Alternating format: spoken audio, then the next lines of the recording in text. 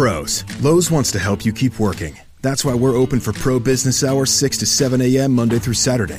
You'll find the quantities you expect with dedicated pro associates and loaders to help you get what you need fast and load you up curbside.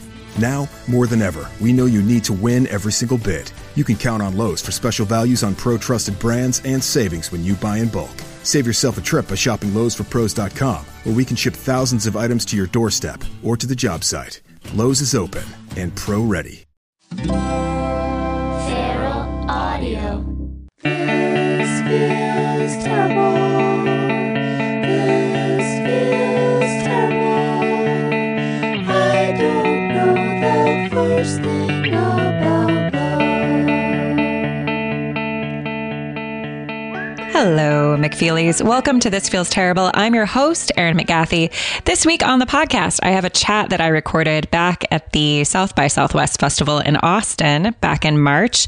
My guest is actor, comedian, and director Andre Hyland. We recorded this right after I saw him in Noelle Wells. Noelle Wells. She has such a great name, and I always say it incorrectly, and she's such a lovely person. And she made a great film called Mr. Roosevelt, and I saw the premiere of that film at South by Southwest, and I was so taken by Andre's performance. I asked if he wouldn't mind sitting down and talking to me for This Feels Terrible. So I found a quiet spot in a garden in the back of a bar, and we had the conversation you're about to hear about growing up, making movies, breakups, what it's like to do a love scene, and if that's awkward, because there's a big love scene in Mr. Roosevelt. Quick note about the old audio on this one. There are a few microphone cord glitches. I have since replaced this cord in case you have concerns for the future of the cord. I promise it's not that much. I am really sorry. I am sorry. I'm sorry. All I can do is say I'm sorry and that I've replaced the cord. I hope we're okay. Okay, here we go. Here's my conversation in Austin, Texas with Andre Hyland.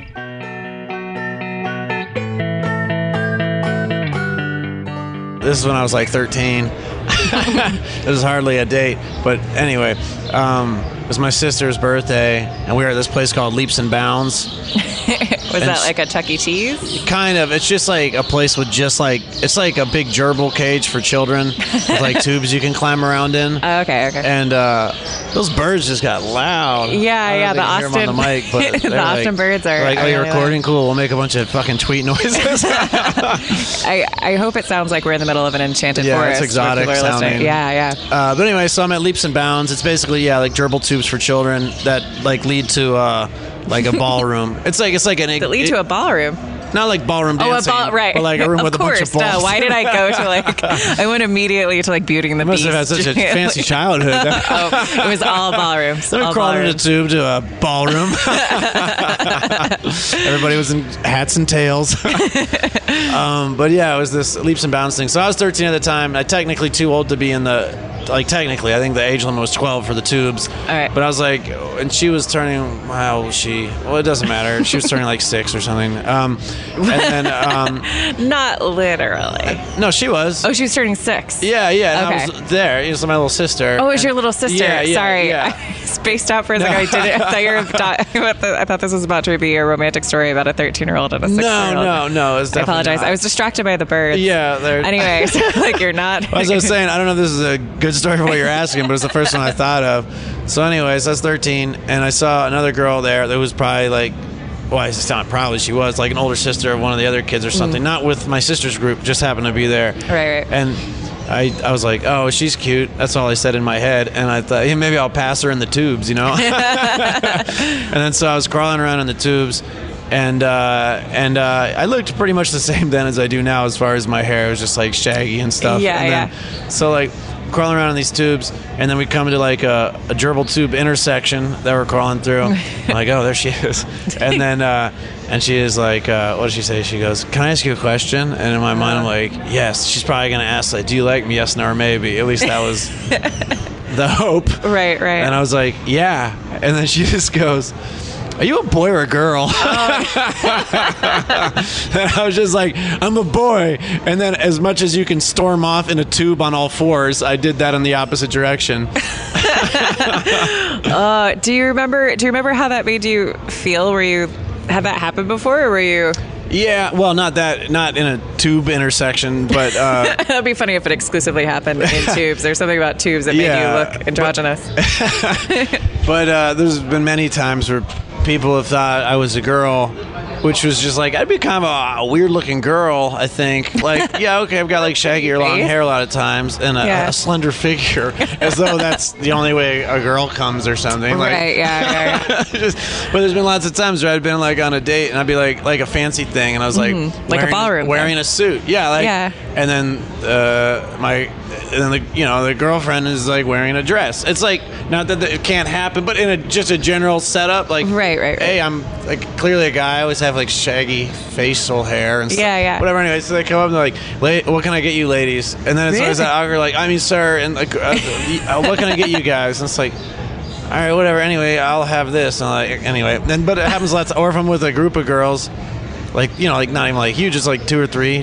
Then I'll be the 4th person and going into a place. We're like, IDs, ladies. I mean, everybody, and it happens a lot. And I remember one That's time, interesting. it happens a lot. Happens probably like once every 2 months at least. I'd say, but it's not. It's just kind of like funny. Yeah. I remember one time my family was going on vacation, and we were driving from Cincinnati to Florida, and we had a tire blowout in Georgia, and this like, I guess Georgia State Trooper took me and my mom to a gas station to call for help, or I don't know. I don't know what we were doing. We had to go to a gas station, get a new tire probably. Sure. But and he's just on the microphone. He's like calling, and he's like, "Yeah, I'm taking 2 females to the Amco or whatever." Wow. Like, okay. That's interesting. I have trans friends, so like my immediate reaction to that is like, oh God, what a terrible thing to be misgendered. But it's different when you're, I don't know. Well, I think just whatever you are, you just want to have it set straight. Just like if someone says your name wrong, sometimes you're just like, I don't feel like dealing with this, but you're like, I'd really rather you just get my name right. Yeah. That's a smaller scale version of it, but it's not like, oh no, they think I'm a girl. That's bad. It's like, well, I'm just. Yeah. That's you just want to make sure you are what you are. Yeah. What you would like to be identified as, or whatever. Sure. Yeah, it's interesting. I guess pretty basic. Yeah. Good starting point for identifying who you are. When I was like 7 or 8, I had really short hair. Yeah. And I wanted to be a boy. Yeah. And I guess I identified as a boy, which is a weird, but I wouldn't say I was trans, but I was just like, from my perspective as a kid, it was like the boys get to do all the fun things. I don't like dolls. Yeah. I don't like pink or dresses. I'm sitting here like wearing like this very sparkly necklace right now and a dress. But yeah, I cut all my hair off and I wanted to be a boy. And then I went camping with my family. Yeah. And we met these 2 little girls, and I was playing with them all weekend, like you do, like when you make like instant best friends when you're a kid. Yeah. And on the last day, one of the girls came up to me. They're sisters. When the girls came up and she was laughing, and the other girl was like standing behind a tree, and she said, and they're British, so they had cute little British accents. Yeah. And she said, Sophie wants to know if you'll be her boyfriend. And I was like, this is after a whole weekend of playing with them and like playing frisbee. Yeah. And I didn't like identify as a boy so much that I was like saying I was a boy, but I was like, it didn't faze me, but I was like, oh no, I'm a girl. And they were horrified. They like screamed in my face, and they ran home. They were crying. You? Yeah. What? Like it was some big ruse. Yeah. Like I had done something wrong, which is really confusing because I was like, I've been rejected. Yeah, them not understanding it's your fault. Yeah. Yeah. My sister had a similar experience actually. She had short hair when she was like 5, just about a year before the leaps and bounds. And I remember we were again on vacation. My dad's from England, so we were in England. Okay. And then so just to hear a story, there's some British dudes, like straight up adults, and they saw my sister riding a bike, and it was like just like a corny girl's bike with like pink stuff all over it or whatever. Yeah. And then she was riding that, and then these old dudes are just like, look at that little boy on that girl's bike. Well, they're like, look at that little girl on the boat. That's my bad British accent. And then sounds just like their mouth is full of sandwiches. So she had a similar experience. That's interesting. Why are girls' bikes? I don't know if I feel like it can't be the same now, but I know like I feel like we're roughly the same age. When we were kids, girls' bikes were like so girly, like so big like time. They couldn't just be like normal. They had to have all these girl appendages. It's like the most base shit. It's so stupid. It's like those dumb football jerseys they make now. It's like, oh, women will like watching football if they make a pink jersey option. And what drives me nuts is a lot of women buy those because just like any race or gender, people can be stupid. So I'm like, God, yeah. Those are so dumb. Well, and I'm not gonna speak for most women. But I mean, if someone likes a pink jersey, enjoy it. Yeah, it's just such a stupid notion as to why it's pink. I get bummed out by women's cut t-shirts, and I know like a lot of women want women's cut t-shirts. Like when I sell t-shirts for this show, like after shows, that women come up and they're like, where's the women's cut t-shirt that makes my body look flattering? But I personally, like, I don't like the women's cut t-shirts. Like, I'm tall, I think I have like an extra long torso, or maybe I'm just fatter than I think I am. But like the show, like the women's cut t-shirts like don't look flattering on me. And it's like I don't want to show my boobs for Doug Benson's movie interruption or whatever it is. Like I want to just have the unisex t-shirt. It's annoying. There should be a man's cut t-shirt that's just like makes balls look big or something. I wish there was a shirt that was between a medium and a large, and that would be perfect for me. Yeah. But I don't know. I was about to go down the road of like, but you look like you're but like, why am I trying to size you? It varies. Well, it depends on what brand. I guess if it was American Apparel, which I guess just is dead now, is it like from 2 days ago or something? Yeah. It would be between a medium and a large of that, and typical size shirts would be between a small and a medium. There you go. So that's my plight. Oh, what a tough world. So you're send in donations, and there should be a hashtag in my honor. I'm trying to find a comfortable t-shirt size, guys. Yeah. I just like wearing shirts as dresses. Oh, I also embarrassingly, like whenever I run out of laundry, I have like t-shirts floating around for this podcast, and they have my face on it. Yeah. And so have you worn those at some time? Yeah. That's good. You know. I mean, you wear your face every day either way. All right. It's true. So you're a comedian and a filmmaker and an actor. I don't know what the question is that I have after that. I guess like I don't know. So what's your dating? Oh yeah. Or how do you? Let me phrase it this way. A lot of this podcast is me just projecting my own thoughts and feelings. Sure. And then also trying to like glean knowledge from other people for my own personal benefit under the guise of an interview. But I just left LA like a year ago, and I moved to Ireland. Yeah. And a big part of that was like just like dating in LA is very hard as a creative. That's not a big part of why I left. I don't know why I'm saying that. Yeah. Do you have a girlfriend? Well, or a partner? This podcast is about relationships. I'd say right now I'm in a very interesting time in my life. It's I'd rather just speak in general. Sure. If that's okay. Yeah. But my dating experience in LA is very limited. How long? When did you get to LA? 2004. So I've been there a long time. Oh, wow. But I was with the same person for 90% of that time. Gotcha. And I don't know. Did you move there with that person? No, just met shortly after. Yeah. And then I remember before that even, I mean, like the only one other date I almost went on then with someone is this girl I met. We were extras in a zombie movie, and we had a date. We had a date scheduled, and then as soon as she found out I didn't have a car, she canceled it. And that was that. Is it someone I would know? No, I don't even know what her name is at this point. I just remember it's the girl from the zombie thing. Right. Yeah. And then it's hard to not have a car in LA. Yeah, and that was pre-Lyft, Uber, and all that kind of stuff. I used to ride the subway a lot, and I rode a BMX. Yeah, I rode a BMX. I've never heard anyone put it that way. I rode a BMX, and then I got hit by a van riding the bike, and I ended that bike. Jeez. Were you seriously injured? No, I could have been killed or maimed pretty badly. But given the circumstance, it worked out well. Like I was riding my bike across a crosswalk, and this van didn't stop at the red light. It just rolled. It rolled a fast right through a stop sign. Is this on like Hollywood with all those? Yeah, it's really close. It's on just south of Hollywood Boulevard on Highland. I was passing Selma across from that Hollywood High School, and I was on the way to my shitty job that I had. Do you only travel on Highland because of your last name? Yeah, of course. Yeah. My traveling is limited. Right, yeah. You just go to the Jim Henson Studios and... That's on La Brea, so I never make it over right. there. Okay, wow. Yeah. Sorry, yeah. I pretty much just see Mel's Diner all the way down to the south of the street, and that's it. I was so proud of myself for knowing that Jim Henson Studios was on Highland. And it's not. Yeah. I know that. I never even leave Highland. Right, exactly. That's funny. That's funny. I need to stop that habit. Do you do that? Stop by habit? Oh, no, I I'm thought you saying meant like the that's burger funny. place. I was like, oh, you're gonna stop by the Habit? They have those here. I need to stop at that habit. I just all of a sudden like need a hamburger. I don't want to totally squash the discussion topic of your podcast.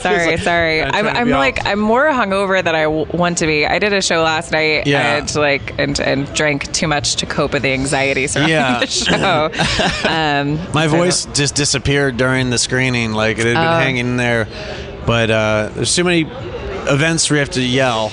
Yeah. You know, they're fun, but where you have to yell, what you know, it's just loud. I mean, yeah, it's not right. Like, of course. Not like we're Obviously. encouraging you to yell at people. I was immediately thinking of the Garden State scene where they're screaming. Yeah, I found some people and found the big sinkhole, and we just yelled for the last 3 days. I haven't actually seen anything at the festival. I've just been at the sinkhole screaming. That sounds great. So in the movie that sounds great. In the movie that you are in that's screening at the festival that I saw a couple days ago, Mr. Roosevelt, you do a love scene. Yeah. What was that like? Well, that was the first one of those I'd done. Well, I guess it was the second. I mean, just taping yourself having sex doesn't count. Well, that's pretty much what a failed pilot is, and that's where it took place. There was the last pilot that I wrote and directed. I wrote a scene where a character I have, he gets a real doll in the mail by accident that was sent to his landlord, and he ends up having an affair with it. And I thought it was really funny. It's like keeping this relationship a secret from someone else he lives in his apartment with, apartment building. And so anyway, but when I was writing, I was all giggling like, oh, this would be funny. This weird cat dad guy having sex with this real doll. And then I remember on the day of, I was like, I gotta fucking hump this goddamn thing in front. Like, not that I want to hump it by myself either, but it was just was it one of the real dolls, like the brand name real dolls? Technically, it wasn't a real doll. It was this thing called, but the equivalent. It was this thing from a company called Synthetic, but pronounced synthetic. Oh, and of course. And the hardworking good folks over at Synthetic were able to donate us a real doll for me to hump for an afternoon for this pilot we did. But that was one of those things where you're cracking up when you're writing it, and then you're like, oh, now I got to do this. Yeah. I mean, it was funny. It worked out fine, but it was just one of those like weird things. So that's the only other experience I'd had with that sort of thing until with Noelle. But I'm pretty sure. I think it was. Man, my voice is so disappearing. Me too. It's cool. It sounds great. But I think it was the first scene we did together, actually. Really? Yeah, so I'm pretty sure. Yeah, I think it was. It was either that or the scene that was supposed to take place just after it. But either way, it was pretty quickly. And but no, it was actually... It was really good. It felt like a little too close to home. Well, I'd say honestly, like, other than just like the awkwardness of like oh, I'm gonna pretend to have sex with this person, you know, it was like actually really fun to shoot because we were just like goofing around and cracking up like a lot because I was like picking her up. She's like really light and we were like falling off the bed and stuff, and like which made it really comfortable and funny and you know, I think, you know, probably sex more times is maybe not quite as messy as that scene, not that it can't be, but probably closer to that than how it typically is depicted in movies. Yeah. Especially if it's like a drunk one night stand, which was depicted in the movie. Yeah. Did you feel like I've never done a sex scene. I've only done like kissing scenes. Yeah. But in the kissing scene, I've done that before, but yeah. Right. Like I felt this weird pressure, not pressure, it was like internalized thing that was like, oh, I can't do this how I would normally do it. Well, it's like a line between you trying to be professional and you want it to look real, and you don't want the other person to feel uncomfortable. Are you talking about boners? Boners, yeah. yeah. It's a funny. It's like, yeah. but it's still like, an attractive person. You're kind of, but whatever. Do you But, just do you just lean into it and just like, oh, I'm going to just think give about into this cartoons you like and stuff. I don't know. It's like that was just like, oh, how to make this more wildly uncomfortable if someone gets a boner. So, but I think we held it together. Okay. I think it would. Were you in a relationship when you were shooting the I was. scene? Oh, okay. Yeah. And that was the first time. When did you guys shoot the movie? We shot in April and May. Yeah, okay. yeah. But she was cool with everything at the time, that sort of thing. Oh yeah, I wasn't trying to imply that was. Yeah. I was thinking more about like your process with everything, because it seems like it would. I've weirdly been thinking about this a lot lately, because I did the thing that I'm thinking of where I like had to kiss somebody. I put so much pressure over myself that I accidentally like hit someone's teeth like as I was trying to kiss. Yeah. Like I was just I was like, I can't actually do this for some reason. Like I don't know why, like I couldn't make myself vulnerable in that way. Yeah. And I was in a relationship, so like that had something to do with it, I guess, but it's stupid. Yeah. So I don't know. I was curious if like you're like, oh, I get to. Mindy Kaling did talked about I'm not totally on board with her whole take on this, but I found it interesting where she was talking about love scenes and how like she sounds like she gets like into it. Like it's like I don't know, it's such an interesting thing where you can like really get into something, or you're just pretending. Yeah. I don't know. Well, I don't know. I think I'm the worst interviewer of all time. I don't know. And that is experience I had with the real doll. The real doll seemed comfortable with everything. Or the synthetic, excuse me.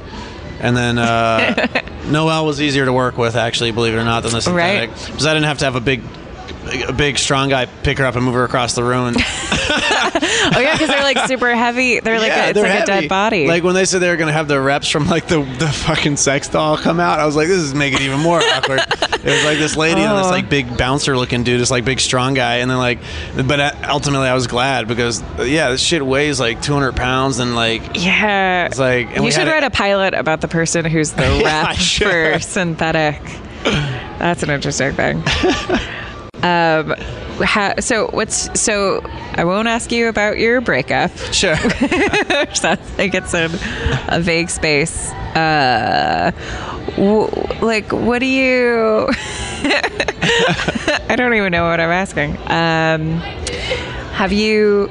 I mean, I have opinions on things. I just don't get the details of whatever. I don't know. Like trying to be respectful, diplomatic and sensitive. Did you break? Was recently that you guys broke up? It was early fall. Yeah. Okay. Yeah. That's rough. And you guys lived together? We did. Yeah. That sucks. I'm sorry. That's okay. Thanks. No, it didn't suck that you. It sounds hard. So you probably don't want to talk about whether or not you're like. I don't want to talk about what the. I don't even know. I don't know. Like, I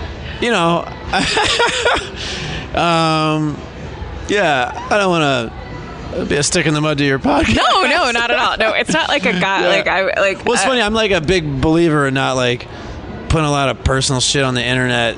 I mean, I don't mind giving my opinions on things, but it's just like I feel like I wouldn't want like her to be on like talking about us. No, totally. Like well, and the selling point of this podcast isn't like let me get everyone's secrets. No, I didn't think so. Yeah, you're just here selling T-shirts with your face on it. Okay. I know it. Well, and I'm terrible at doing that. I did a live podcast yesterday, and I just gave the T-shirts away. Yeah. Sorry, I don't even sell T-shirts because I only had one size, and then I felt I don't know, whatever. I did a tour last year, so I had T-shirts with me, which was it's a nightmare doing a show and then being like, buy my thing. Yeah. Did you stand up? I do. Yeah. I mean, I do my own weird version of it. In short, yes, but I call myself a comedian more than a stand-up, if that makes sense to anyone else. Yeah, no, it makes sense to be. I do live stuff a good amount. Right. And you have is Jesse Miller is a character of yours, right? Mm-hmm. Right. Cool. So like, I think that's how I know you from years back. I knew a guy named Jesse Miller, and so when I was looking, when I watched you interviewing yourself earlier today, which is not a Jesse Miller was it the Dre Andre thing or one of those? Yeah. Which I love. I love anything where people are interviewing themselves. But yeah, the Jesse Miller stuff came up as well. What is the Jesse Miller stuff? And do you still do that? Yeah. It's really fun that character has such like a middle of the road name. Oh, yeah, he's definitely a heavily Cincinnati influenced character. Right, and you're from Cincinnati. Yeah. Not that those dudes don't exist everywhere, but he's like comes from the Cincinnati cloth.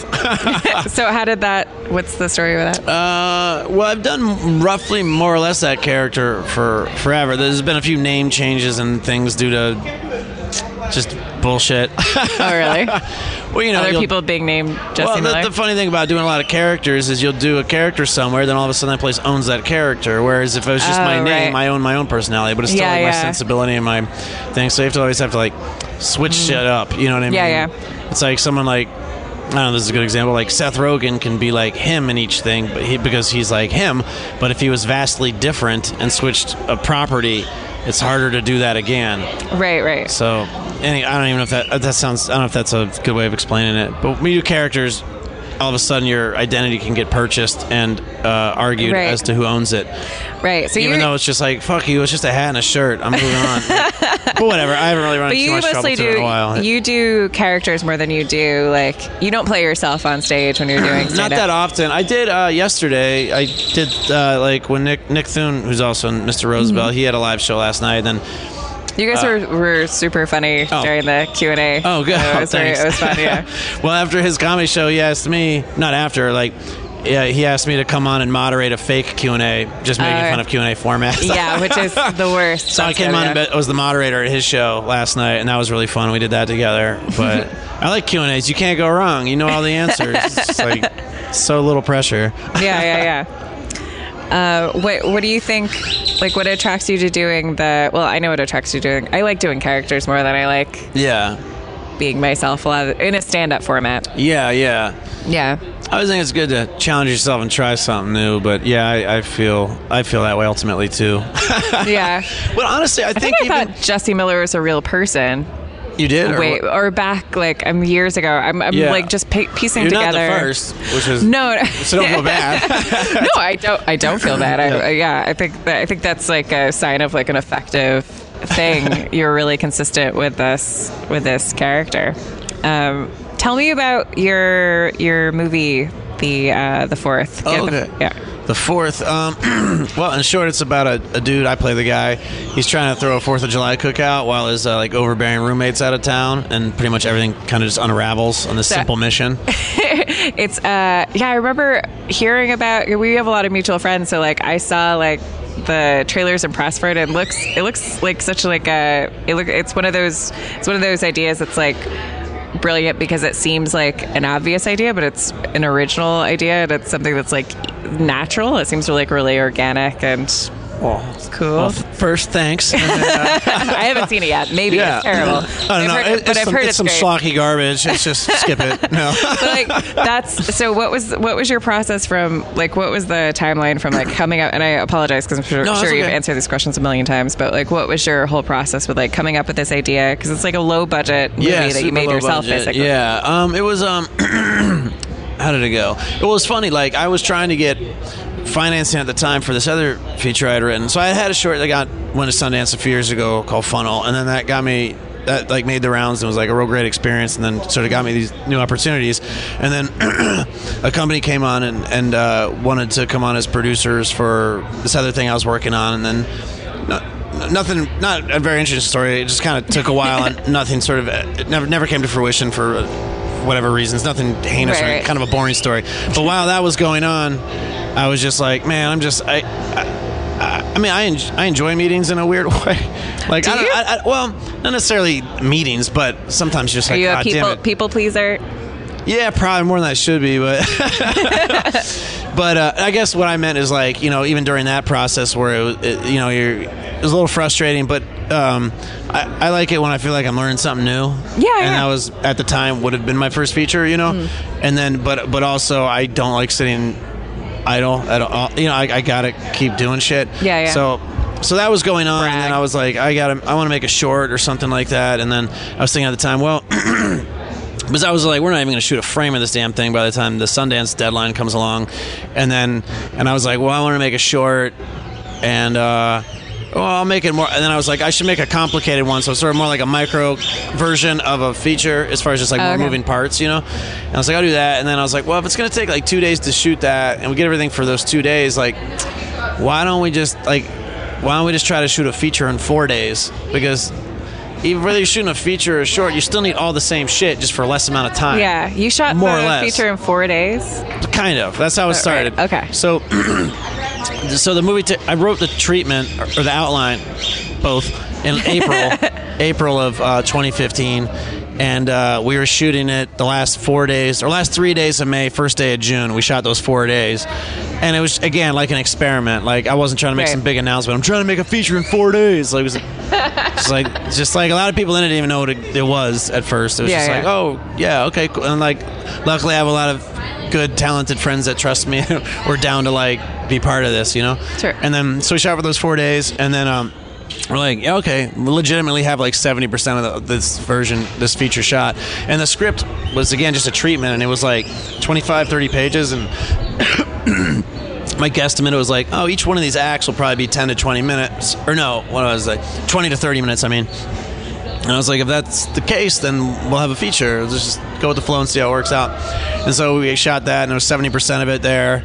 And and then what happened then? Oh, yeah, and then we were always going to come back and get pickup shots on 4th of July of, like, fireworks and stuff to sort of make it all feel like it's on the 4th. And then instead of just doing that pickup shots, we turned that into a full 3-day shoot. And then after those 7 days, I was able to, because I was editing it also, I cut together what was the first cut of the feature. And I was like, okay, this worked. Yeah, but we just need to get some pickup shots to smooth some things out, and a couple additional scenes that we added to sort of pick up the energy in some areas and to clarify some things. So it was ultimately, what was it? It was 12 days over 5 months ultimately, but 7 real full shoot days. Right. That's awesome. And then, so it went from being treatment written in April to premiering at Sundance in January. So it was like a very quick turnaround. Yeah. And that was like during a year of meetings, you know, so I don't know. Did you finance it yourself? It was I supported it with a sweat equity, and basically didn't have time to make money while I was working on it. Right. But my manager's company, Hot House, he produced it also, and he was the one who did the financing. So like it was funny. A lot more gets spent once it's going to a festival, because you're like, oh, now we got to like retroactively legitimize some of this stuff, and like like do a nice sound pass and color pass and stuff like that. But you really can do a lot if with just favors and not putting and money obviously too, but you, I don't know, just if you just keep things in small doses and make things as comfortable as you can for people, favors can go a long way. Yeah. It's such an interesting, or like the whole idea of like making a film is like the coolest, most exciting thing ever, and there are so many different ways to do it. It's really overwhelming, like looking at all the things. With the advice that I'm gleaming for you, even though I wasn't asking for advice, but it sounds like you just take things one step at a time. That's the best way to do it. Yeah, I think it's good to have like, you know, these bigger goals, but you can't sit there and get pissed off that you even hit your big goal, because a lot, no matter what project, most of the time you're going to spend on it is fucking emails. Right. Yeah. Emails and talking with people, and I always feel like just as long as there's forward motion, you know, that's what you got to focus on. Totally. Because a lot of times people like to be cynical too, or I don't know if they like to, but they just are. And not to say I'm Captain Positive, but you seem you have a real positive energy. I also realize I've been saying gleaming instead of gleaning. Oh yeah. Yeah. Anyway, it's okay. But yeah, cynicism is a rough thing. Yeah. Well, like someone will be like, oh, someone got back to me on that script. They said it, love it. Fucking agents telling me to love it. It's like, all right, well, couple things. Sure, let's go down that road. Maybe it's bullshit. You know what? But they also could have not responded. They all could have said it stunk. Right. Yeah. So just put that in the forward motion category. Like it didn't knock you backwards. So I think that attitude's just toxic and stupid. Totally. Like I'm not like, oh, they said it's great, it's on. I'm not like that. But I'm just like, yo, they said they liked it. That's better than them saying they didn't like it. Yeah. Like, it's right? also a weird thing to fucking stupid. Like things are tough enough already. Don't add your own fake version to it, you know, or whatever. Well, there seems like there more and more. I think there's a culture in LA of like you have to like most 90% of the time, 95% of the time, people who are successful in entertainment have worked hard in some way. Yeah, But there are also a lot of people who are successful in entertainment who are really tenacious, who aren't maybe like subjectively talented. Yeah. Right. Like from like people who are like, I think this person's not talented. But I think that creates this poo-pooing of like hard work in LA where like you have to pretend like you're not working super hard, but you do have to work hard and you do have to like make all these connections. But like it's lame to say like, yeah, I called all these people and I followed up with all these meetings and I'm doing all this shit because it should just come to you magically somehow. Yeah. Do you know what I mean? Right. So, Yeah. like, No, it's because also like we've all talked like we everybody knows those people who are like that person's not funny or like that person's kind of racist, but they like work really hard and then they like have success, have like I don't know. A lot of YouTube celebrities and stuff. I'm not anti-YouTube celebrities. Yeah, but. well, I mean, I certainly look down on them. I'm not opposed to anybody taking time to create something they care about and speaks to them and the people who enjoy it. By all means, go for it. A lot of shit I can't relate to. I'm like, it's just some doofus talking into a webcam. Who gives a shit? But apparently, millions of people do. So I'm not going to shit on their enjoyment of it. But I don't like that to be mistaken for a good storyteller. Totally. You know no, what I mean? it's a different thing. And I'm sick of the idea that like, oh, this person's got a million things. They'd be good at this other, like having a TV show. And for a couple reasons. I'm not saying no one ever could, but it's a completely different thing. It's a totally different thing. And that's just because someone has like a million views doesn't even mean they're going to be good for this. Like I get it. It's like, oh, the reason I won is because then there's a built-in audience and blah blah blah, and it's like, but I think it's just two different worlds. It's not going to go away. It shouldn't go away. That's fine. It's just different worlds. Yeah, they shouldn't be compared so often and try to cohabit. If they want to, sure, but like it's just be like, yo, you're a killer tennis player. You should be a SEABOAT captain because you've got this talent. Yeah, people respect you. Yeah. I think it inhabits like different parts in like the viewer's brain as well. I think the reason why YouTube is so popular and all those like jump cut videos and everything are such a big thing is because like I think about like, being a teenager. When you're a teenager, you feel so alone, and then you find somebody who you connect with. But like you're right, it's not storytelling, and it's not even like lesser or whatever. Like you could place value on it, but there'd be no point. But it is like a totally different thing. Like I think that if I was 13 years old, I would try to find my YouTube person exactly. And I probably would be obsessed with them. But it's a different thing from like someone writing a story and doing a whole thing than like because this is me. Someone has a good YouTube blog doesn't mean they should co-star in Game of Thrones. I mean, maybe they'll be great, but I doubt it. It doesn't inherently mean that. In the same way, like some big celebrity's not going to necessarily get a bunch of pull. Oh yeah, like a lot of actors are really boring. Personally, it would be terrible YouTube celebrities. You'd be. Have you had that experience? I'm sure you have. Like, what's that? Just when you meet somebody who's like really enigmatic on screen. Yeah. And enigmatic, is that the word I'm looking for? Like, you're looking for gleaming. So someone who's like so magical on screen and is such a great actor, and like I think a lot of actors, there are plenty of like super intelligent, dynamic actors. There are also plenty of like just nothing there actors, and when you talk to them you're like, oh god, like this person is super boring, and they wouldn't be able to have a makeup tutorial. Right, that's true. They couldn't do it. Yeah, I don't know how many I've met, but I definitely know of that. You know what I mean? Or it's always that funny thing when you meet someone's work you admire, and then more times than not, it's like a good experience or an indifferent one. But it sucks sometimes you have a couple times you have a negative one. You're like, oh, I just wish I hadn't met them. I like to keep it separated. I also don't like to meet people unless it's on some sort of where you feel like kind of on an level. It's hard meeting someone as a fan. Because then they always put you in that. Then you can talk to them like it's not like this weird dynamic. It takes that away. Yeah. Or you have to be weird about it. It's still there. Totally, yeah. Because they're just, they don't know your deal. Exactly. So what is your dream? Like My dream is probably really to do what I'm already doing, but make a better living off of it. Do you want to like write and direct more things? Yeah, I mean, I think of myself definitely as a filmmaker first, more than anything. Like, I guess a filmmaker with a sense of humor is how I think of myself first and foremost. Like, but it's funny. Like, I think for a while, because most of the stuff, like, I mean, no one sees. I'm so sick of talking about failed pilots. I'd like to talk about one that wasn't a failure.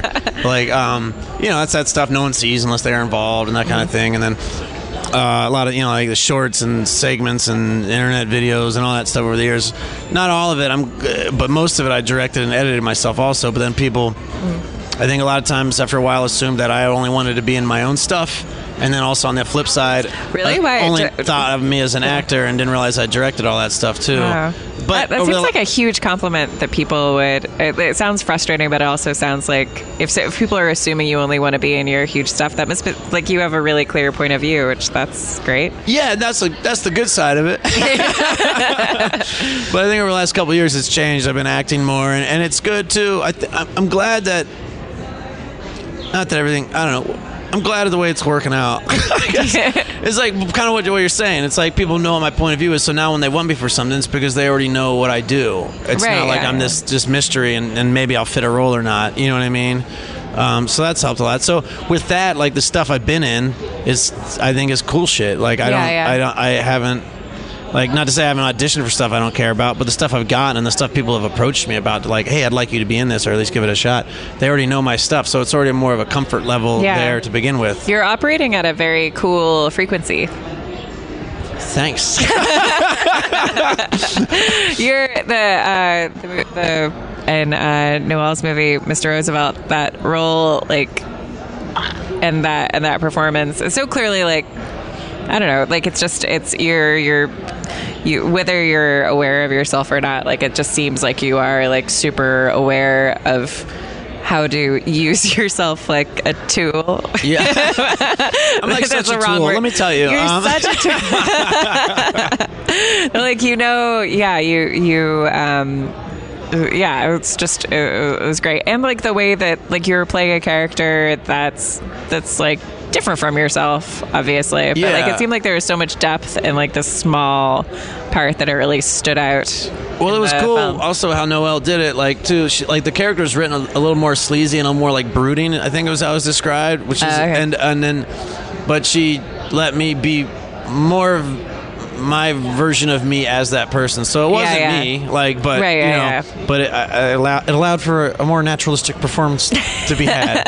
and then a lot of times when the way I approach stuff, if I'm in someone's thing and someone else is directing, I just go, okay, I've got my take on it and I've discussed it and blah blah blah, but like I'll just do what seems right, and they'll let me know if I'm doing it wrong, so I'll just wait for that. Like, sure, I'm not going to sit here and be worried about it.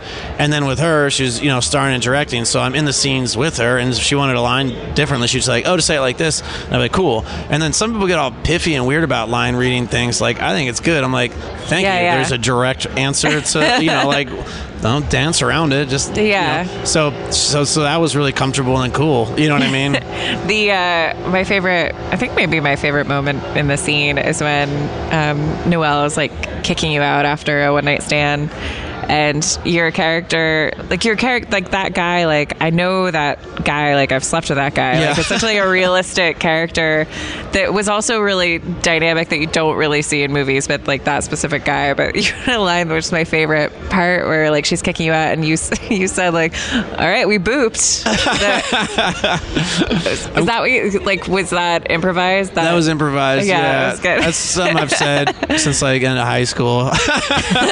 So I'm glad it's now in a film, on film. It's so good because like just that improvised line like fills in so much about that character, like that he's like kind of has his own metric for everything, and he like in his head he's like, yeah, well, like I booped that girl. Like, it was really great. Like there are a lot of moments in that film that made it very authentic feeling and good. And good. Yeah. Okay, so to end. I'm going to. Time flew by. Yeah. Well, we're at. Oh. Sorry. Oh yeah, because I was going after 45. Right now. There's notes on there. Scrolling through it. Looks like Samsung? Is that an iPhone? It's an iPhone. That yeah. case it's a Samsung case on an iPhone. It's not, but No, I have a no. Samsung, so Oh, do I you? try to find other Samsungs. Everyone in Ireland Where my has Samsungers at? everyone in Ireland has a Samsung, it would seem. Well, those are my people. Because my dad was actually born in Ireland but raised in England, so that must explain it. Yeah, we're in Ireland. Was he Protestant? I should know the answer to this. I think around the Belfast area. Jesus Christ! I Okay, should so know that's this yeah, answer so that'd be immediately. the Well, I know UK, more of his yeah. England his upbringing in England. Right. He grew up in Birkenhead, right across from Liverpool. Okay, Liverpudlian. Sort of close. Right, yeah, right. yeah. I just learned that recently, He was so in now I the just want to zone. insert it all the time that people from Liverpool are Liverpudlians. One of his friends used to date George Harrison and then married the lead singer Really? of Moody Blues. So Wow. There's the Beatles local history from That's exciting. his perspective. Have you gone back to England? I have, but I haven't been back to Birkenhead area since the time my sister, those guys thought my sister was a boy. All right. But I've been to London a few times since then. And Okay. actually, Daniela from Mr. Roosevelt's in London right now. She's in the new Jurassic World. Right, Which is yeah. pretty fucking cool. She was great. Yeah, that is awesome. Like, did that? Yeah, she must have. It's so cool the way that Hollywood works that way, where like Yeah, someone yeah. just goes. Boo, boo, boo. Right, for sure. Yeah, that's very cool. Okay, so I'm going to give you a random number. Okay, 7. No, I'm going to give you a random number, and then you're going to give advice to yourself at that age. Okay. Cool. All right, and your number, and I'm okay. I'm just gonna pick. I'm using a different phone than I do usually. 14. 14. Yeah. Okay. 14. That's funny. Okay, so in 14, I was going into 8th grade, and I had just done 4 years of homeschooling. So I'm trying to think. It was a pretty tumultuous / exciting year. Really? Why did you do 4 years of homeschooling? There's 4. I'm one of 4 siblings. All the boys are all dyslexic. Oh, And okay. so through grade school, there was a lot of challenges. Learning little things like how to read. Right? Yeah. So I did homeschooling for 4 years, and then, well, I'm glad I did that because that's when I started making videos, actually. But 8th grade, what advice would I give myself? I don't know. I would say don't give in to assholes, but I didn't, and that's why I got into so many fights. I didn't give in to assholes.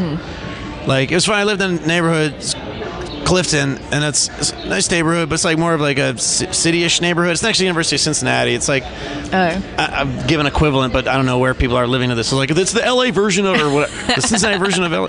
Anyway, it's like a I don't even know what the fuck to call it. It's around a university, so it's got a bit of everything. So Okay. Some of it's kind of bougie, some of it's kind of ghetto, some of it's pretty liberal. There's like a park that people have sex in. Like just sort of tangential city-ish stuff, but not quite city, but not the burbs either. Like a city neighborhood. Around. Anybody who's been around at a university, that's what it's kind of like. Sure. And it's the Cincinnati version of that. What the hell is my point? Oh yeah. So when I went to 8th grade, we moved to a much fancier neighborhood. I don't know if fancy is the right word, but an expensive neighborhood. It was kind of like the Beverly Hills of Cincinnati, but we moved there for the school district. So then we were like the poor kids of this neighborhood, but we weren't like poor or rich. We were fine, just like most people. They fluctuate with time and how life is going and that Sure, sort of thing. So again, what the hell's my point? I forget. Well, what advice would I give myself? I don't know. Fuck those kids who are jerks. There's a lot of nice people, a lot of jerks. I don't know. I've been terrible at giving advice. I handled everything great. I don't know. The house I lived in got crushed by a tree that year, and then there was a rumor going around that there was a rumor going around that I came to school drunk every day, and that me and my siblings lived in an abandoned Boy Scout camp. Really? And I wasn't drunk every day. I don't know who wanted to be fucking tired at 7:30 in the morning at the age of 14. Yeah. Because that was when our first class was. It's like, what are you talking about? Yeah. It's weird how, like, when you're kids, you just assign drugs to people. I did that. Like, I had a friend that kind of broke up with me, and I decided that because, like, all the cool girls wanted to be friends with her. And I had decided in my head that she had started heroin. That was my... There you go. we were like 14, and I like confronted her about it. And I don't even know how, like, it just came out of nowhere in my head. Like, I literally just made it up in my mind that she had started heroin. That was the only explanation for her not wanting to be friends with me anymore. But I guess advice, I would say, I would give it to the 14-year-old self, like, don't worry, it gets a lot better than this, like, you know. Yeah. And then all that whole time, like, I'm still best friends with my best friends from kindergarten, and my friends that I made at that school I'm still friends with. Like, Did any of your friends stay move tight out with the with people you? that care about you. Don't keep trying to impress a bunch of dickheads. Like, don't bother. Like, it'll seem like shit at the time, and you'll get into fights, but you'll be a lot happier with yourself down the road. So I'm actually pretty whatever I sound like. I'm so happy with myself. Not that I wasn't like miserable at the time, but like, well, it was better. Like freshman year, that's when I was like, I'm just gonna be a fucking hermit. I'm tired of dealing with all this bullshit. I'm gonna keep to myself, and that's more the year I regret.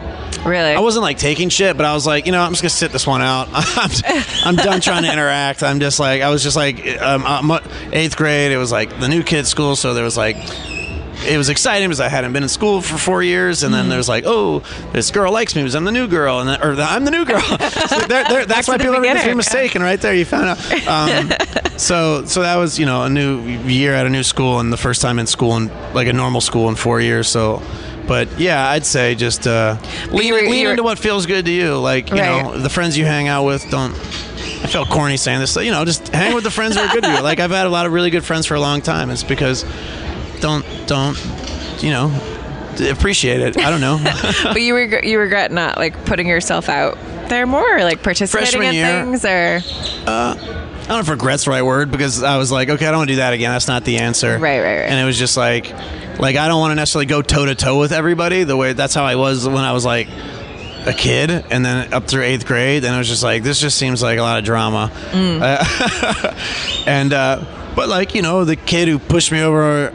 Because I was taught, whatever. I'm glad I punched this kid in the face. Not that like violence is the answer, but I was in. Why did you punch him in the face?